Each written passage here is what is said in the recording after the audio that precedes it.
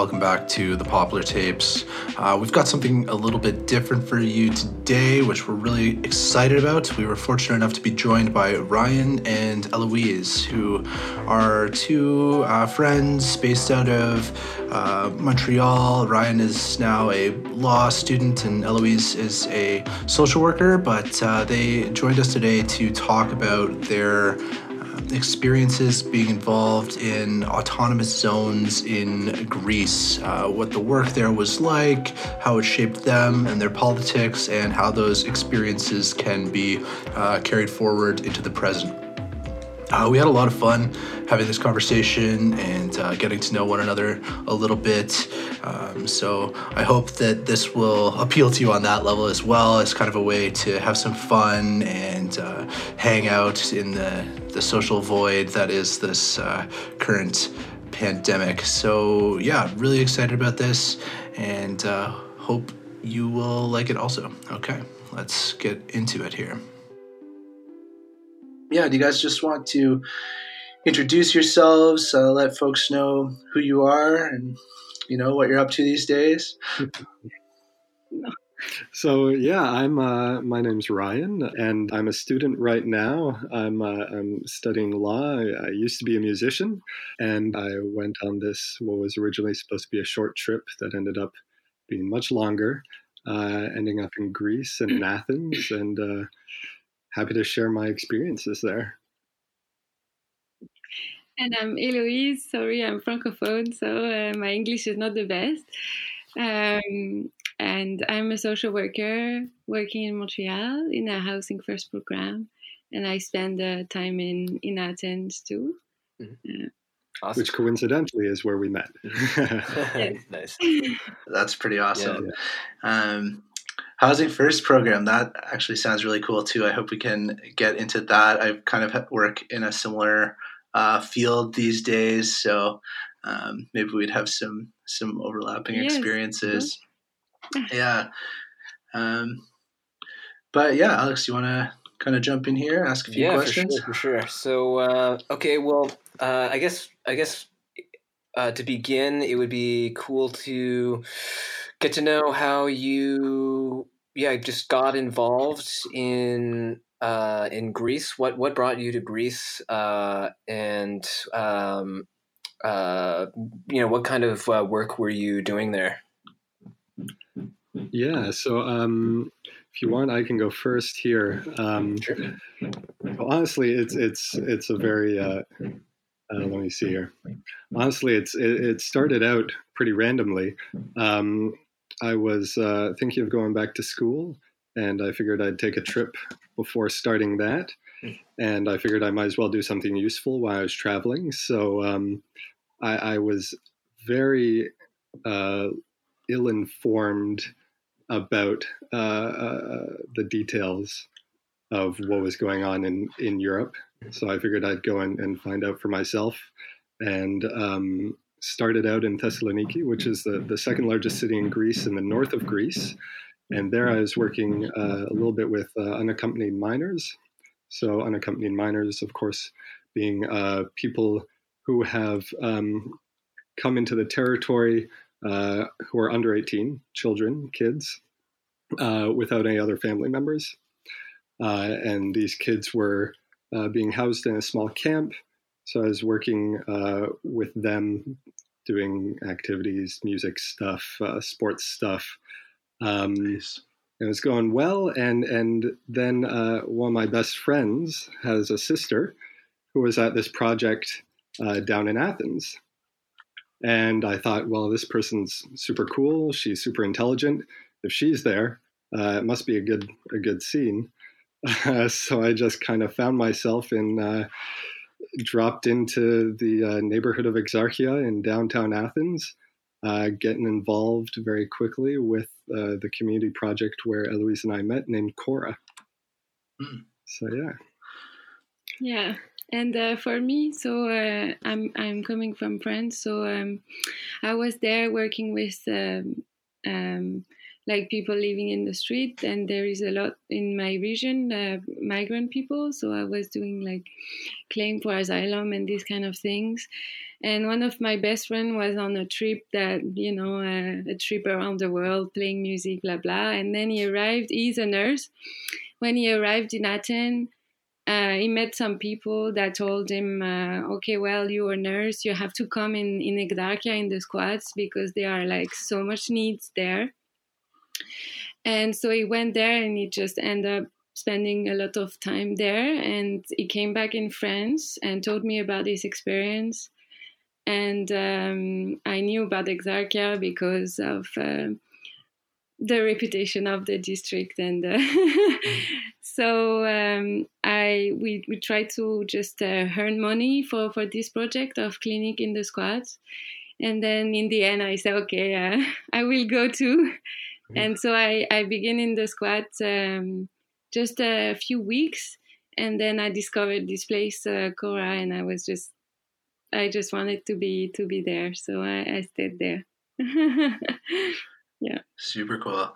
And so that's interesting, eh? It almost it starts for, at least for you, Ryan, and then Eloise, for your friend, as more of a whimsical trip around the world, play some music, and it kind of collision with reality. It got a bit more serious in terms of what the actual experience was like and what the needs were of the people there. And you kind of just stepped up to the plate there a bit, eh? Is that fair to say? I mean, that was absolutely, and that was kind of the ethos of the project itself. Was a bunch of people find themselves there.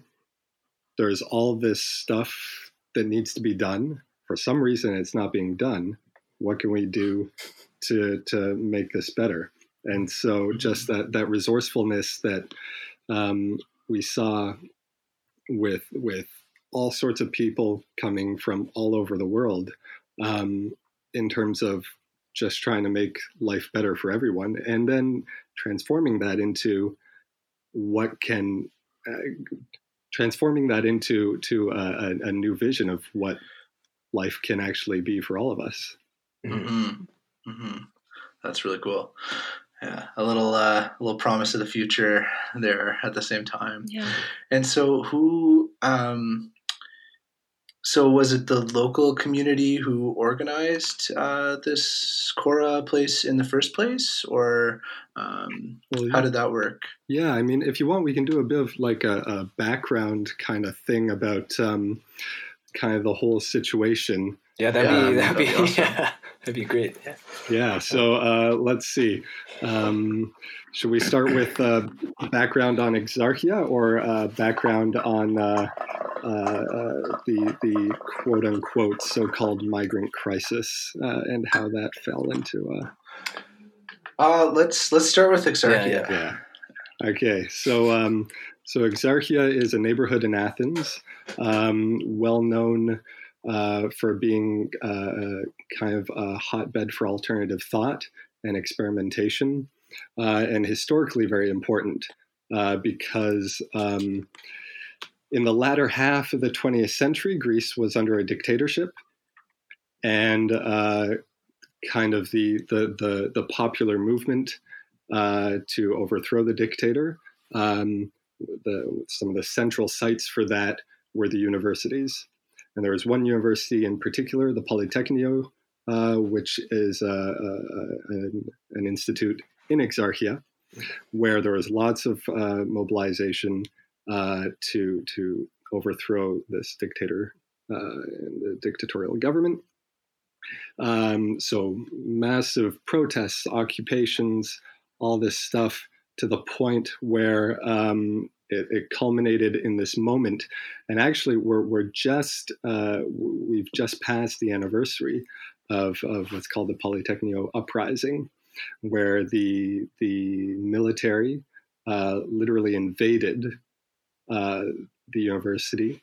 They used tanks to break down the barricades, and students were killed. And this is the turning point in this movement that culminated in the dictator being overthrown, and kind of cemented Exarchia's place as this space for revolutionary imagination, if we'd like to say that. Nice. So Awesome. of course, then this kind of infrastructure builds up within the neighborhood. It becomes a hotbed, especially for anarchist thought. So within the neighborhood of Exarchia, there is a strong pushback against having police in the neighborhood, having banking institutions in the neighborhood. And this only got more present and stronger after the 2008 worldwide financial crash, which created havoc all over Greece. So within that context, we see states completely failing what they say their responsibilities are, and instead a kind of alternate infrastructure again to create different kinds of institutions that are centered upon direct participation, sense of community, and mutual aid. So Exarchia really, to me, is this space of experimental transition where you can imagine and really easily put into place alternative structures which are much more interested in actual human dignity. True. Yeah. and actually giving people proper agency to run things. And then after that, that's right. Yeah, that is really cool. Yeah, it was really special to be able to be a part of that for the time we were. So then dropped into this in the midst of a lot of total disrepair that Greece was facing in the financial crisis.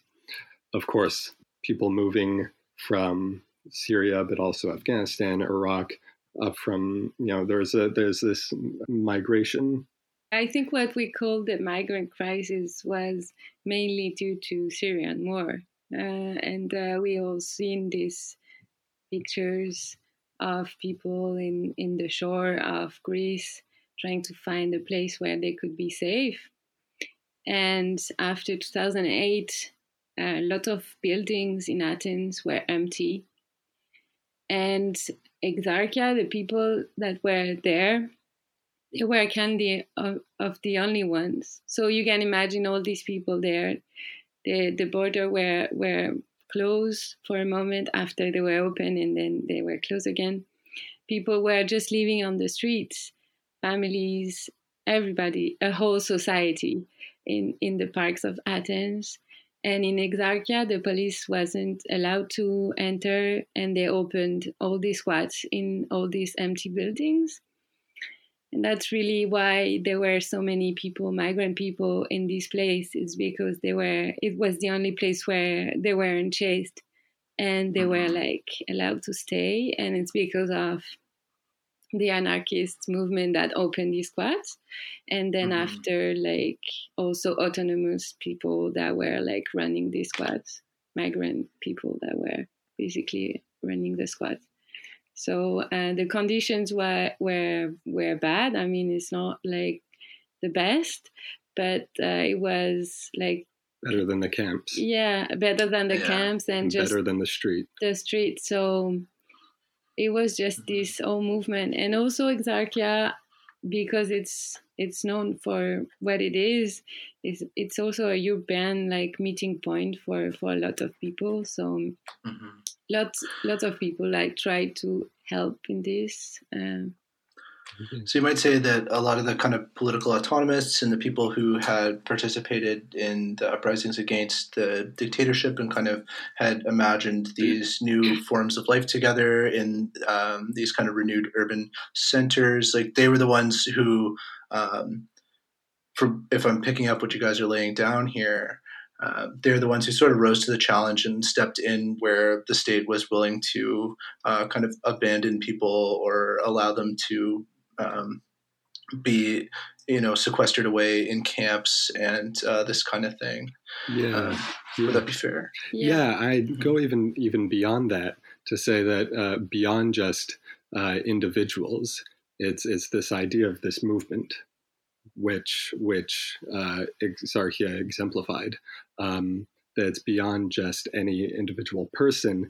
That's this idea of working in solidarity with each other, which made it a magnet for people who had those same ideas, which created this space which was extraordinarily creative and was able to adapt and respond to what we call a manufactured crisis. Because if we go back to 2015 especially, that's when the photo of Alan Kurdi gets released, and all of a sudden there's this kind of worldwide awakening to, wait, what the hell is going on in the Mediterranean?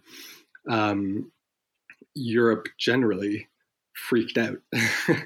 And we had closing of borders, we had this criminalization of movement, things that I'll put on my law student hat, things that are against international law, against European law, against national law.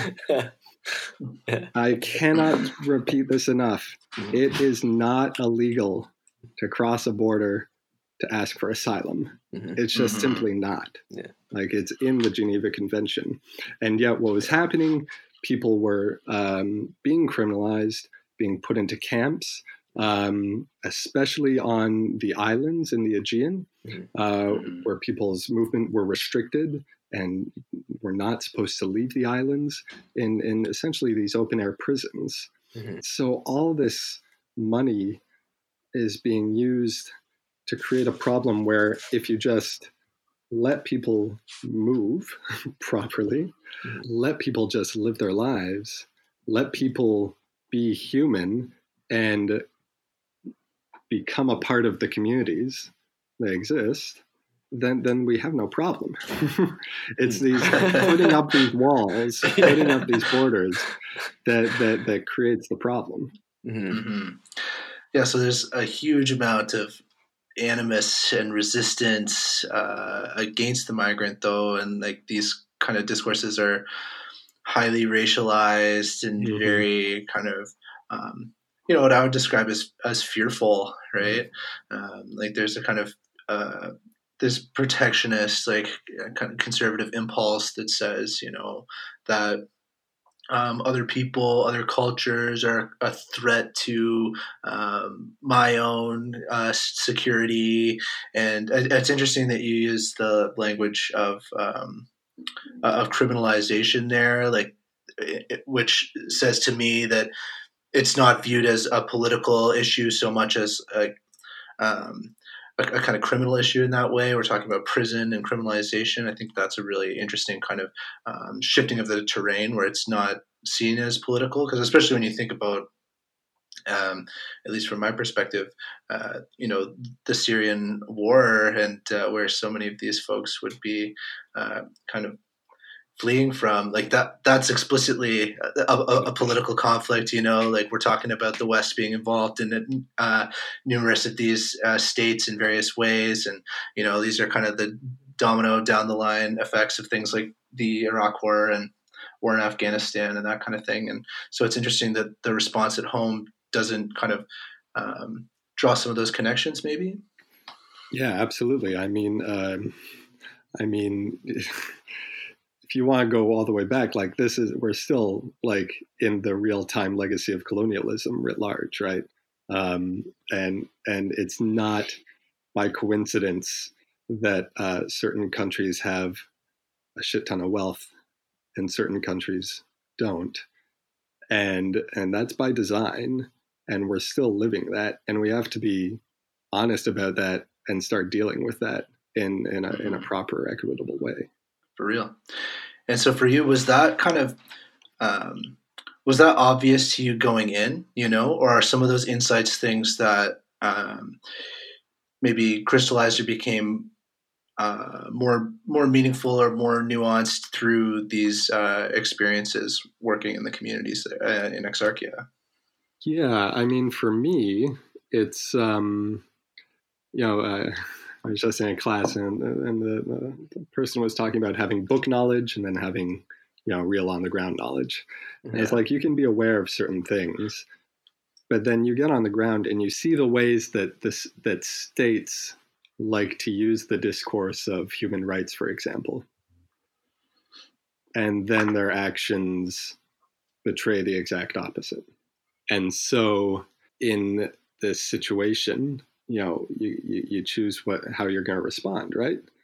And so that's kind of, I think, what everyone who passed through, Greece, or Italy or wherever, had that moment of thinking, okay, well, what can I do? And the answer is kind of a lot.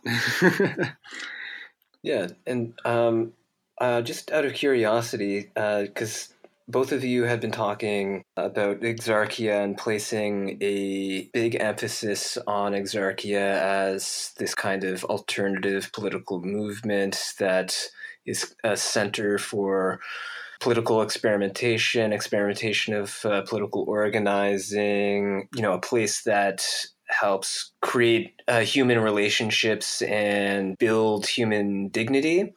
And I'm just curious to know if there are other projects similar to what's kind of been happening in this movement elsewhere in Greece, and if that's kind of spread around, like if people are going to the center in Greece, gaining these knowledges, and then building community centers in other areas of Greece, or is it like has the connection mainly been between like Athens and Thessaloniki, or? Yeah, I would say, and this is why I talk about the idea of movement, particularly, because there are autonomous zones elsewhere in Greece and Europe generally, and there are a whole network of solidarity projects that you can tap into. But for example, Exarchia specifically, like we were there mostly in 2017. And since then, there have been severe crackdowns in Exarchia, especially with the elections last year in Greece in the summertime, where the new conservative government came into power and promised what was it? It was something like there was actually literally rhetoric of cleaning up all the garbage in Exarchia. Yeah. So that meant police raids, forceful evictions of all the squats, and kind of an attempt to destroy it. Yeah, that's the thing, is that yes, you can target the place, but the ideas, the inspiration that it gave, that can't be torn down. And so it follows everyone who spent time and passed through that. So that's really important. I would add also that Greek people have their own ways, and they are kind of anarchists in a sense, just because they are Greek. So just because, I don't know, it's because they are Greek. And you can find these kind of ways that the system is one thing and we can do other way. And I think it's also in this culture, maybe also Mediterranean culture in a way, like trying to find other ways. There is a joke saying that the half of the Greek people, they are working for the government and the other half is working in the black market. So it's a joke, but it's also telling something about Greek people, and they always find a way, to deal with the situation, because they were suffering so much after the 2008 crisis, but they also have a history of crises and difficulties, so they always have ways to deal with things. Yeah, definitely. Building upon that, as we already talked about with the dictatorship as one example, there's a long history of resistance in Greece, and a long history of hardship too. And it's for me, it's not a coincidence that these kinds of projects happened in Greece, because there's that sense of mutual aid. There is that sense of needing to create alternate structures to actually not only it's not only about giving services and making sure that everyone can just get by day to day, but creating this sense of community where people's just fundamental humanity is allowed to be on display and is recognized and is celebrated. So yeah, you see that throughout Greece. Yeah, I love that notion of like not just surviving the hardship, but thriving through it. You know, it becomes kind of an opportunity to really experience human life and human dignity in some new and really kind of beautiful ways. And even coming from maybe like a very safe and stable society, quote unquote, you know, in the way that like Canada or France or something is usually presented, that nonetheless you can kind of go there and like pick up the spark that like, oh wow, there's something really incredible here, you know. Or so often I think people who do live within the kind of imperial centers have this psychology where they're like, oh, like I'm so glad that I live in this country, it could be so much worse, you know. And really there's a real kind of humanity that comes through in those points of like breakdown and crisis. I'm reminded of the quote from the Spanish anarchist, is it? You guys know this?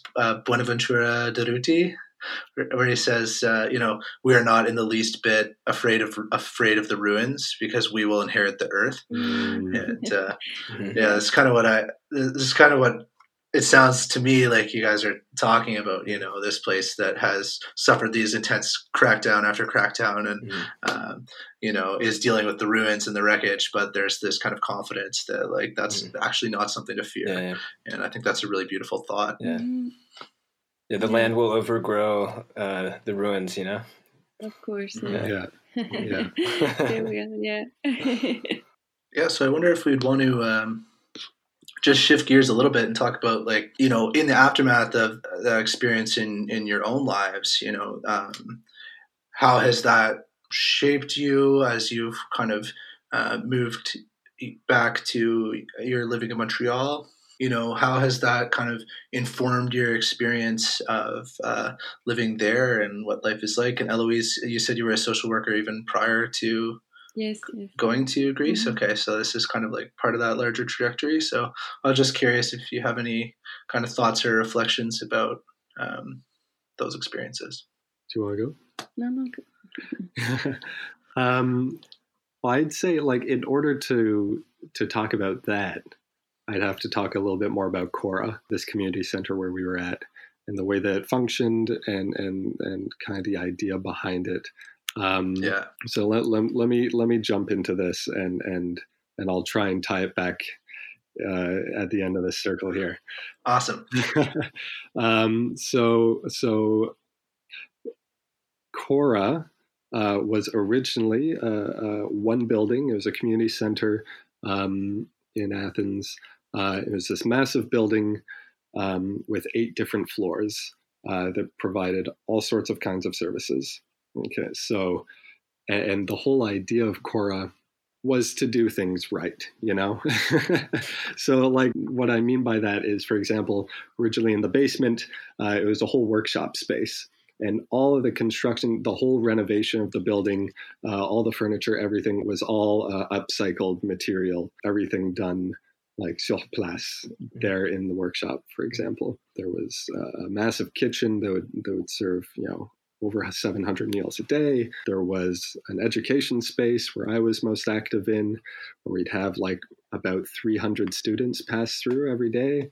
There was a place where families could leave their kids in kind of a daycare when they had, either they were going to a class or they were working with the legal clinic on their asylum cases. There was a women's space. There was also, so like at one point there was a dentistry in this place, like, so it was massive. Okay, that's incredible. To make that building run, there needed to be 80 volunteers a day, and this was the thing about Cora. There was no there was no money. Like literally everyone who was there was a volunteer. And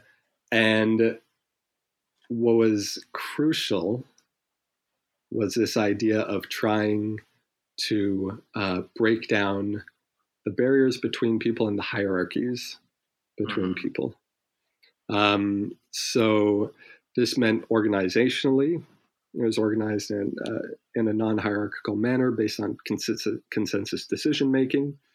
And there was also not, you could say it, like the semi-cliche solidarity, not charity, was the vision, in the sense of not trying to like get a bunch of white people coming to give bags of clothes to people, but rather creating a space where everyone works together. Okay, so at the time we were there, volunteers, it was like half Western volunteers, half volunteers from migrant or refugee communities themselves. I mean, also worth noting that I was technically a migrant there. I mean, we have this racialization of migration, but yeah. Anyways, you get what I'm saying. Yeah. So the whole point of that is to break down these hierarchies, which allows you to really engage people on just a very fundamentally human level. You're going through this all together. There's a sense of support and this sense of common purpose that energizes everyone together to somehow do incredible things. And that everyone's place is acknowledged, everyone's work is respected, and everyone knows that they're needed. And this is a really powerful thing in the context we're talking about, where a lot of the experience of people who would ask for asylum, for example, is a very dehumanizing one, where you're rendered into a number. Mm-hmm. You're not allowed to do anything. You're not allowed to work. You're really segregated from society, mm-hmm. and you're told that your human capacity is not valid or needed. Mm-hmm. Whereas a space like this, everyone's talents, everyone's brilliance, everyone's humanity is able to shine and be appreciated. So if I can tie that back to the original question, I'd say for me that just the power of people is what has always followed me. So that translates into that we're capable of more change than we believe that we think we are. We're capable of creating things that we didn't think were possible.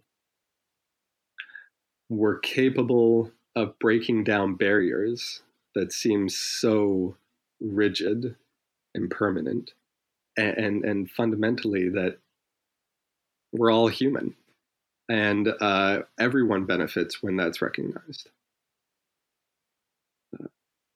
Yeah. Nice. That's beautiful. Yeah, it really was. Yeah.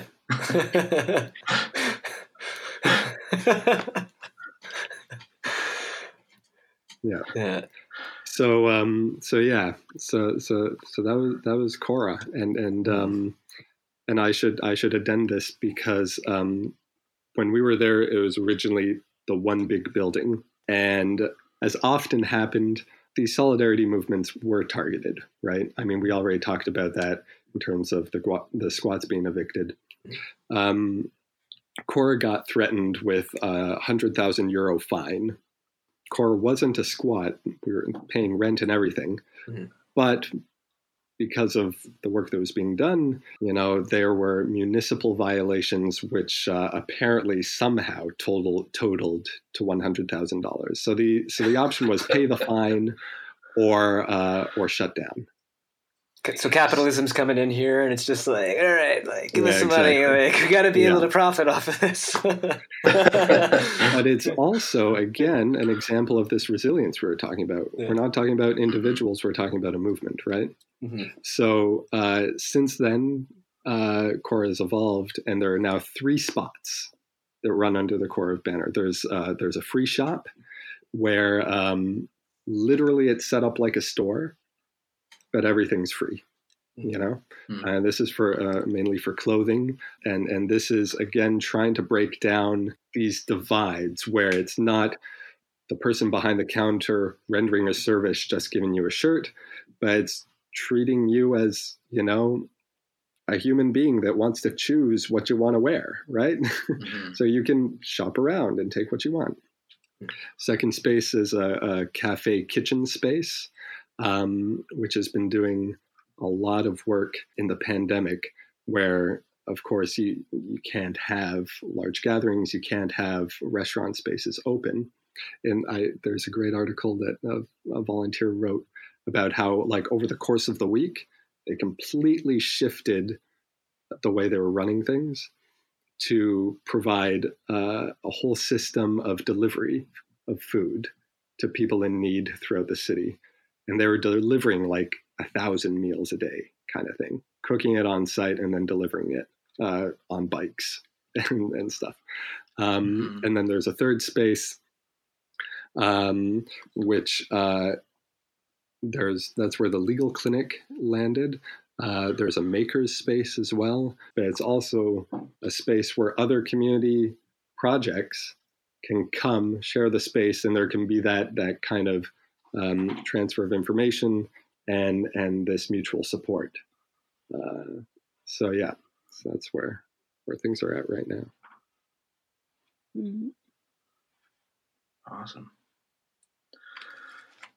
Alex, you have any kind of thoughts bouncing off that one? Well, I was actually curious. I wanted to see if you wanted to talk a bit about your experiences too, Eloise, or maybe elaborate on some of those reflections. Unless I'm sure that a lot of those words resonated as well. So. Yes, of course, yeah. On a more pragmatic way, I can say that I've never worked more than there, you know, and it was very hard. I was working in the legal team, so dealing with the cases and, you know, traumas, and it was very hard. But what Ryan said was true. Like, we had this energy because we knew we were doing something effective on the side, in a way, and just entering this building and knowing that everybody here is working for free and giving his time and his money. And we had this desk at the entrance where people were asking questions, and yeah, some people came, and I have like some friends now just came and asked for, you know, I don't know, can I have some clothes? I don't know. And 2 weeks after, they were working in the cafe or something. And they totally changed, because what Ryan said, they had find a place where they could like just have a purpose, a reason to wake up in the morning and not just think about the horrible things they were living and they had lived. So it was just very, very nice for especially like for everybody. But I remember like some very young guys who were like super lost, and it's difficult for men that are alone, and just finding a place where they can make relationship and you know, and have a voice, because there is no hierarchy, so you can talk. And we had this fabulous big meeting where like 80 person in the same room, translated in 5 languages, trying to make a decision on something, you know. Wow. So maybe it's not the most effective thing, but it just gives you the sense that you can, you know, your voice counts. And if I can relate that to my job, it's hard because sometimes I don't feel my voice count, and I don't feel the voice of the participant of the program count. So it's hard, and just make me want to try to bring that in every place I am, and just trying to make like participation is the most important thing. Yeah, it's almost like with hierarchies in workplaces and stuff that you really do have all these people kind of operating on these different levels and these currents of thought, and like there can be so much lack of communication between these levels, and it's and also like we show, there are studies showing that if you're not good in your work, you're gonna go up and up and up. And you see that in social work, like some manager people that go out of management school that are managing social workers, and they don't know like what they are talking about. I really believe sometimes I believe in like, okay, you can have authority on people if you have knowledge. I really recognize that knowledge is giving you authority. Sometimes it's good. You have to follow the person that knows. But because of our hierarchy system, it's often people that knows that are not listened at, For sure. Knowledge counts. Yeah. Yeah, exactly. Yeah, you're punished for having certain kinds of knowledge, Exactly. And certain kinds of knowledge are silenced, because of that. So yes, don't have too much knowledge about these people. We don't want to hear that. Exactly. But you can also see why so much like why there can be so many social problems and social issues when there is this incredible lack of a platform for these voices and these stories and these forms of communication, right? And like if structurally speaking, we have all of these gaps in communication, then like logically there is your organizing structure is going to be problematic because like people aren't like, there's just so much miscommunication or just like lack of it, right? So and I feel like, of course, it's like so evident when you're talking about migrant population, but in general, that the common people don't think their voice counts, and they are giving their voice to somebody else that is gonna make decision, and it leads to feeling that there is no hope and I'm just gonna sit at the back of the car and not really care about what's going on around me. And when you have this impression and reality that your voice counts, and then you get involved and you can have this energy that we had, and so many people had to do important work.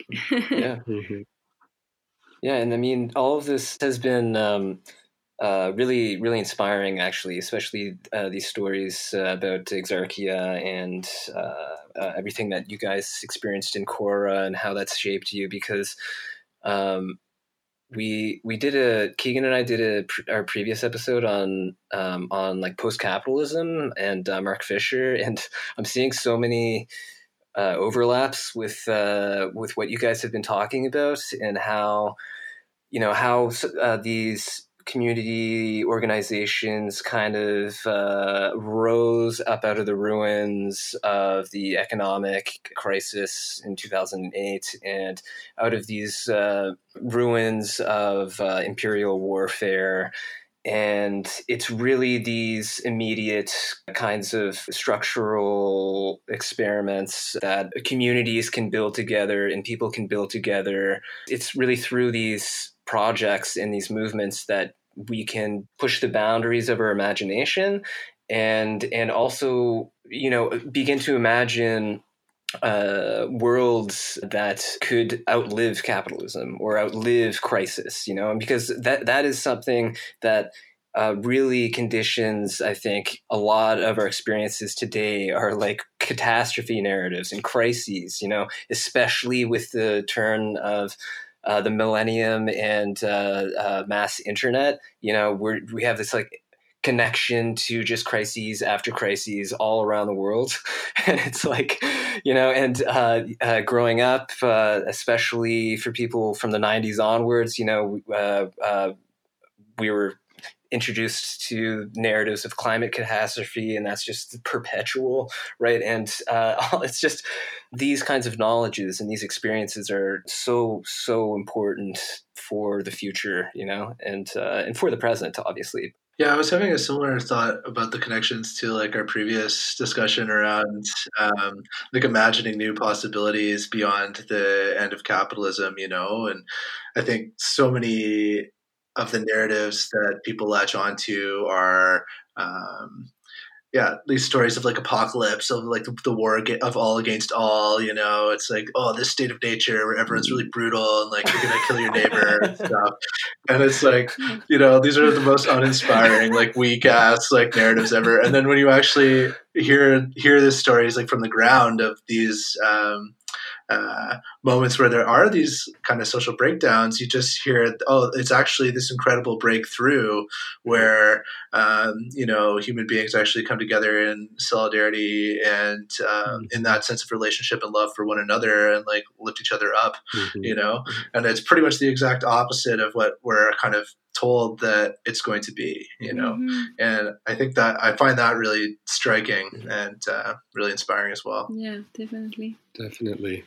Yeah, and especially within like that context, I mean, there's this common media portrayal where all that you hear about is crisis and destitution and oh so sad and the thing is that in itself is dehumanizing, because it says all that this person is good for is, all that they're about is loss and destruction. Mm-hmm. In fact, totally erases the fact that this person, is also a doctor or is an engineer or makes like a killer chickpea curry or like, fixed my bike or reached out to me when I was really, really down, or is this magnificent artist. Like you can't just focus on that one crisis narrative portrayal, because then you miss the richness of human experience that we all have.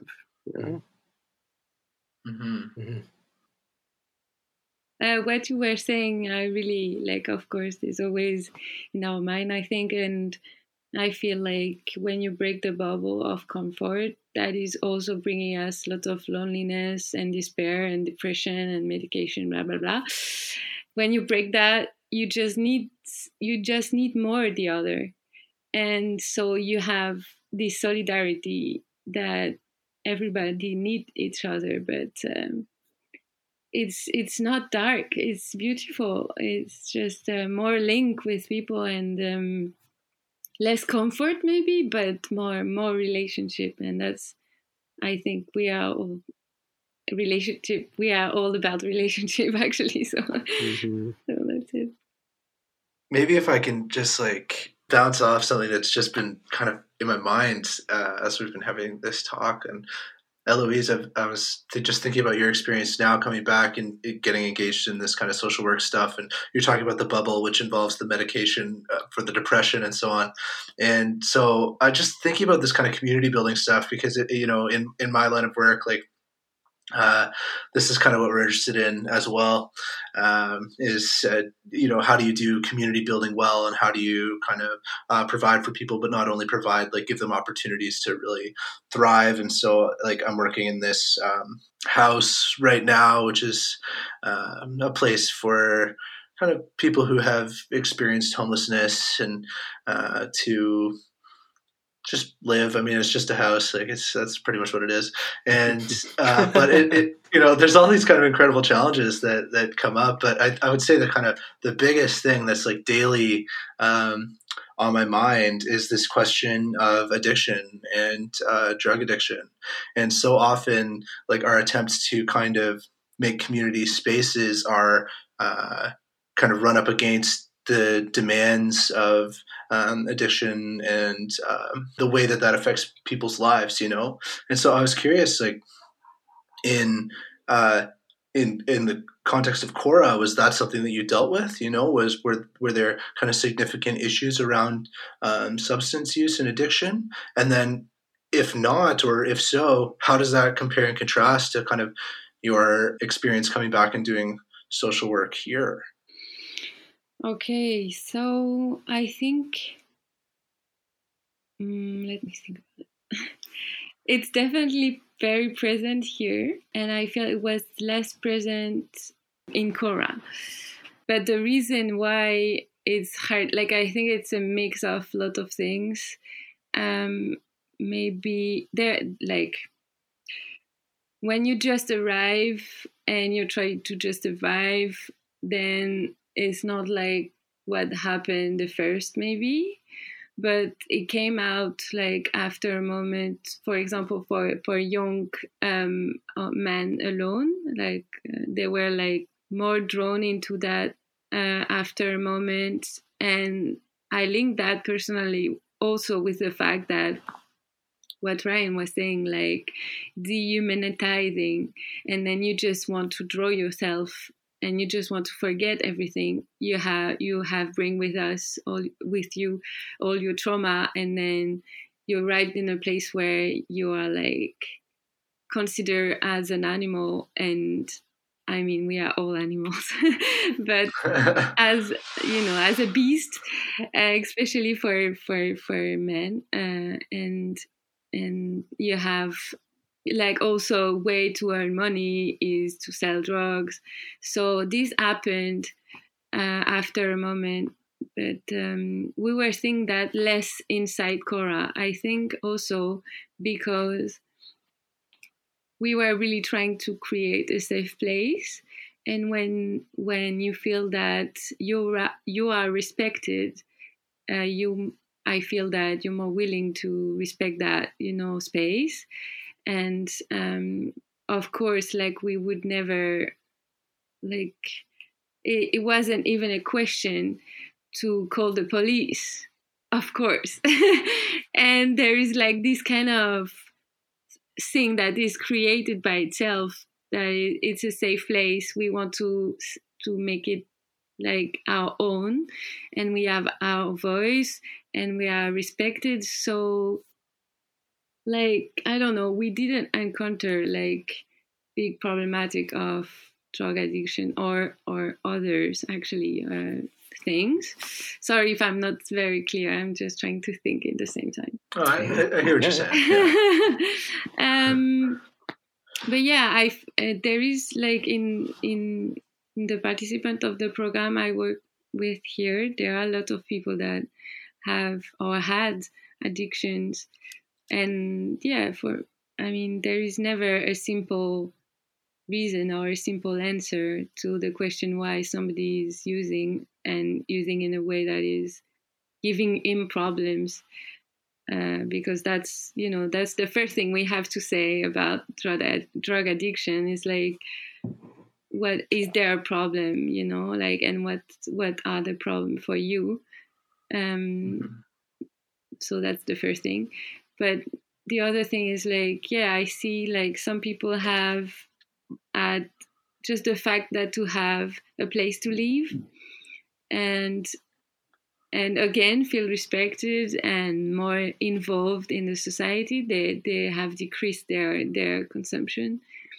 Mm-hmm. But in the other hand, some people have increased because they feel alone. They don't have connection. So as you said, like all the work is trying to create connection in their place, like around them, and show them that they are useful, and they know a lot of things, and they can be part of it, and but it's very difficult when you have been rejected, like for what you are all your life. So yeah, it's really the work, and doing like what we call significant activities, like just things that make sense for you. And yeah. Mm-hmm. Yeah, thanks for that. That's just questions of like addiction are just on my mind a lot these days, just given the folks who I work around. And I love hearing all this stuff about community building, and I find it like so inspiring. And it's like, yes, this is exactly what I kind of want to be doing. And how do we bring this on board here, and what are the challenges? So I appreciate you kind of taking the time to think that one through a little bit too. I know it's a bit of a more somber note. I can talk about that kind of things for hours. So. And for you, Ryan, you are in law school now, right? And like, what brought you to law school? And are you going to specialize in anything, or have those experiences drawn you to law, or what's? Maybe tell us a bit about that. Yeah. Well, with law school, it has been a very very ambivalent experience, because going from anarchist neighborhood in Athens to the law faculty is perhaps not the most logical jump. And it's something that poor Louise has seen me struggle through and question a lot. So I'd say maybe there are three things. One is that it's useful to know the structures which are around you in order to know why they're not functioning well. So that's the first thing. Second thing is, when you're kind of in a gray zone legally, it can be kind of useful to know the law in order to see what you're really dealing with. The third thing is, as much as I can say that the law has been built to be a tool of oppression, and as much as I saw that, for example, in Greece, and many people see that and experience that in their day-to-day, there are some times when you get put in front of a wall and you need someone who knows the legal system to help bail you out. There is a very practical knowledge that can be useful. So to me, it's always about questioning and reflecting about the structure of different legal systems, being critical of that, but at the same time, always trying to build my knowledge so that I can use it in the best way possible, and to support people who are doing the work that I think is important for us to start constructing these new realities, right? So yeah, but it can be uncomfortable. Yeah. How much time do you have left before you get a law degree? I got about 2 years left on the degree. Okay. Yeah. We'll have to come back to you in 2 years. Well, I will say that I'm very fortunate, because I have some great colleagues and great students that mean that I don't feel alone, and who inspire me to think differently, and have the same thing in Greece, where people who were self-educated legally or had done legal studies were just complete and total badasses. So I really look up to those people, and I'm grateful for their influence. Awesome. Well, we've cracked over an hour in this conversation, so maybe we can wrap up here. Yeah. But this has been just so wonderful and inspiring. Like, it's really lovely to meet you both, and to be able to kind of pick your brain about such an impactful part of your own lives and how that fits into the So nice to kind meet of you. world. Yeah. Yeah. Nice to meet you too. Thank you so much for inviting us, and I look forward to getting to know both of you a little bit more. Yeah. No, same. Yeah, Keegan, you'll have to come up to Montreal sometime so we can all hang out. I'll have to. Yeah. Maybe when the life-threatening plague illness stops. Can I add one thing? And feel free to cut this out if it's not cool. No, of course. No pressure at all. But I feel like I want to make a plug because Cora is doing a fundraiser right now, and that's another thing about Cora is it's all private donations. There's no state money, no EU money. It's just that's what makes the place run. So the kitchen is, again, the kitchen that's doing food deliveries right now to help people who are in precarious food situations, is doing a fundraiser right now. So if people are interested to learn more, it'd be great. Just check out the website. And if you have a buck or something, a buck goes a long way in Greece.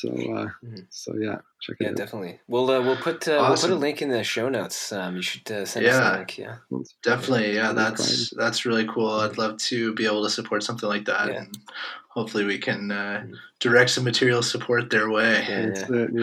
When you think of the thousands and thousands of dollars that we spend just like on university education, but then you have these like other forms of knowledge production that are just completely outside of that, gotta put some money in there. Keep that shit alive. Yeah, you got to. Yeah.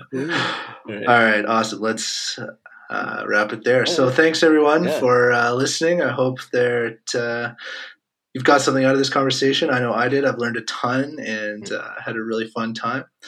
And so if you've made it with us this far, thank you so much. Thank you. Bye. Thanks, guys.